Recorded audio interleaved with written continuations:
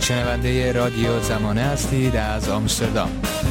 آقای دیاکو مرادی اخیراً پروژه به نام مران در راستای مستند کردن نقض حقوق بشر در کردستان ایران شروع به کار کرده. لطفاً این پروژه رو بیشتر برای ما معرفی کنید. بله، عرض کنم پروژه مران که ترجمه فارسیش میشه زنده یادان یه فکری بود که از طرف جمعی از دوستان و همکاران و از بازماندگان قربانیان اعدام شدگان توسط حکومت جمهوری اسلامی دور هم جمع شدن و این پروژه آرشیو کردن و مستند کردن و دکومنت کردن این موضوع برای اجرا و دسترسی به عموم مردم و مخصوصا سازمان‌های حقوق بشری و در آینده نزدیک جهت تهیه دادخواه و اعاده دادخواهی و آماده سازی برای تقدیم کردن به دادگاه‌های حقوق بشری شروع به کار کرد و شروع به کار شدن پروژه مران یا مرکز آرشیو و دکومنت کردن نقض حقوق بشر و مخصوصا ما فوکوس کردیم در مورد ملت کرد که جزو اولین قربانیان شروع و سر کار اومدن حکومت جمهوری اسلامی ایران بودند و متاسفانه مداوم و مستدام هستند و به همین دلیل این پروژه شروع به کار کرد تا اینکه ما بتوانیم در مورد نقض حقوق بشر که حکومت جمهوری اسلامی ایران از بدو شروع و حکومت مداریش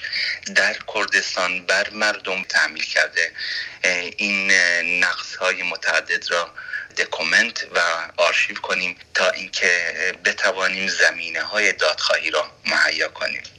به نظر شما مستند کردن نقض حقوق بشر تا چه اندازه اهمیت داره و چقدر میتونه به پروسه دادخواهی و آشکار شدن حقیقت کمک کنه؟ برای مستند کردن همچین جنایت‌هایی که ما از طرف جمهوری اسلامی ایران مرتکب شده نسبت به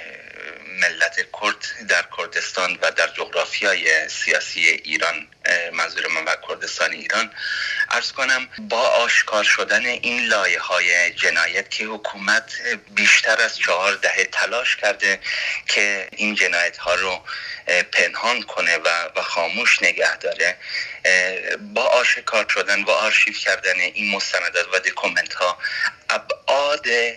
ابعاد بزرگی و خیلی در حجم زیاد این جنایت بیشتر آشکار خواهد شد و قدمی است در آگاه رسانی و قدمی است در راه رسیدن به قولی به صدای دادخواهی این مردم بودنه و خیلی خیلی مهمه. جهت این که ارائه دادن به دادگاه‌های حقوق بشر نیازمند مدارک و آرشیو و لیست مشخص و اسامی واقعی و هویت قربانیانه که متاسفانه تا به حال هیچ سازمانی یا گروهی این کار رو انجام نداده و به سرانجام نرسونده که ما ضرورت آرشیو کردن و دکومنت کردن قربانیان جزو مراحل ابتدایی دادخواهیه در هر شرایط جهت ارائه دادن به دادگاه‌های حقوق بشری. شما در پروژه مران از چه منابعی برای جمع‌آوری این اطلاعات و مستندات استفاده می‌کنید؟ ما طبق برنامه‌ای که پیگیری می‌کنیم یک از منابع انتشارات رسمی حکومت مانند روزنامه‌های رسمی و دولتی که وجود داشته از زمان شروع به کار این حکومت جمهوری اسلامی ایران و به اضافه اینکه از شواهد و از خانواده قربانیان تحقیق و این آمار رو آرشیو میکنیم و دکومنت میکنیم در مورد اسامی و هویت قربانیان و انتشاراتی که من عرض کردم از طرف حکومت قابل تایید و قابل اعتماد و جزو بیانیه‌های رسمی هست که در زمانهای مقرر روابط عمومی دادگاه انقلاب منتشر کرده این اسامی و آمار را. خب همونطور که میدونیم بسیاری از اعدام‌ها در اوایل انقلاب و مشخصاً دهه 60 به صورت دست جمعی انجام شده و طبیعتاً کردستان هم از این قاعده مستثنا نیست. آیا در این مورد در پروژه مران هم مستندسازی انجام شده؟ بله، به نکته خیلی مهم اشاره فرمودید. متاسفانه از زمان شروع به کار و یا اینکه به قولی تسلط حکومت جمهوری اسلامی ایران بر جغرافیای سیاسی ایران، از همین شروع فعالیت حکومت با توجه به اینکه و بعد از چند ماه یا خیلی کم مدت کوتاهی با فتوای جهاد آقای خمینی علیه ملت کرد و کردستان ایران قتل عام‌ها شروع شد و با اعزام قاضی شهر آقای خلخالی مشروعیت رسمی به این قتل عام‌ها دادن. ما در آمارهایی که به دست آوردیم و مستند کردیم و دکومنت شده و مستندات آن محکم و قابل اعتماده، متاسفانه تمام اعدام‌هایی که صورت گرفته در کردستان از سال 1358 و مخصوصا از مرداد 58 تا این اواخر، در دهه 60 و شروع سال 58 به بعد میانه سال 58 تمامی یا حداقل با جرأت میشه گفت با طبق مستندی که داریم همه اعدام ها به صورت اعدام های دست جمعی بوده. برای نمونه در 11 دسامبر 1360 ماه دسامبر آخرین ماه به قولی میلادی، ما در تاریخ 11 یک مجموعه کامل از اعدام ها رو داریم که بیشتر 13 نفر به صورت از دست جمعی اعدام شدن و در تاریخ 30 دسامبر همان سال ما یه گروه دست جمعی دیگر داریم که به صورت دست جمعی تیرباران شدن، حدود 23 نفر و در مجموع یعنی در 2 فقره و در فاصله کوتاه مدتی کمتر از 10 روز 33 نفر به جوقه های اعدام سپرده شدن از طرف حکومت و این بعد این جنایت ها رو بیشتر آشکار میکنه و به این مستنداتی که خوشبختانه دسترسی پیدا کردیم و مستند شدن در آینده که منتشر خواهد شد از طرف مرکز جمع‌آوری و آرشیو نمران به حضور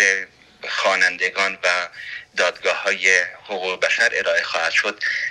در این مستندات و این مدارک فاجعه‌های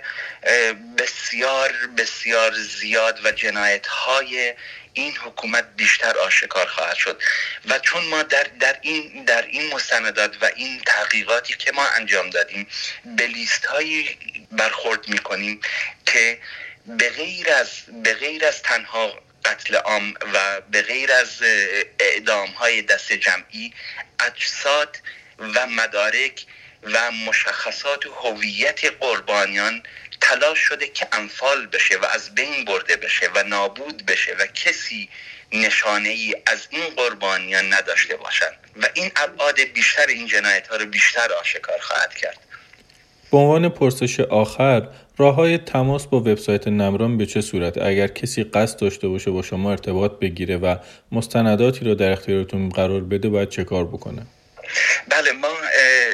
همچنین که در وبسایت ما وبسایتی داریم به نام namiran.com و به اضافه اپوست‌های اون در وبسایت هست و فرم و مشخصات ارتباط با ما در تمام رسانه‌های گروهی وجود داره، از طریق فیسبوک، توییتر، پست، از طریق مسنجر، از طریق واتس آپ، تلگرام. تمام مشخصات و آدرس‌های ارتباط با ما جهت ارسال مدارک و مشخصات قربانیان در وبسایت ما درج شده و آدرس وبسایت ما به نام namiran.com همیشه در حال آپدیت هست و همکاران ما به صورت شبانه روز در حال کنترل و به دست آوردن این مدارک هستند و بیشک ما بسیار سپاسگزار خواهیم شد از تمام خانواده‌های قربانیان و تمام کسانی که کوچکترین اطلاعاتی حتی با ارائه یک نام و اسم ما را یاری برسانند در این مورد، تا اینکه ما بتونیم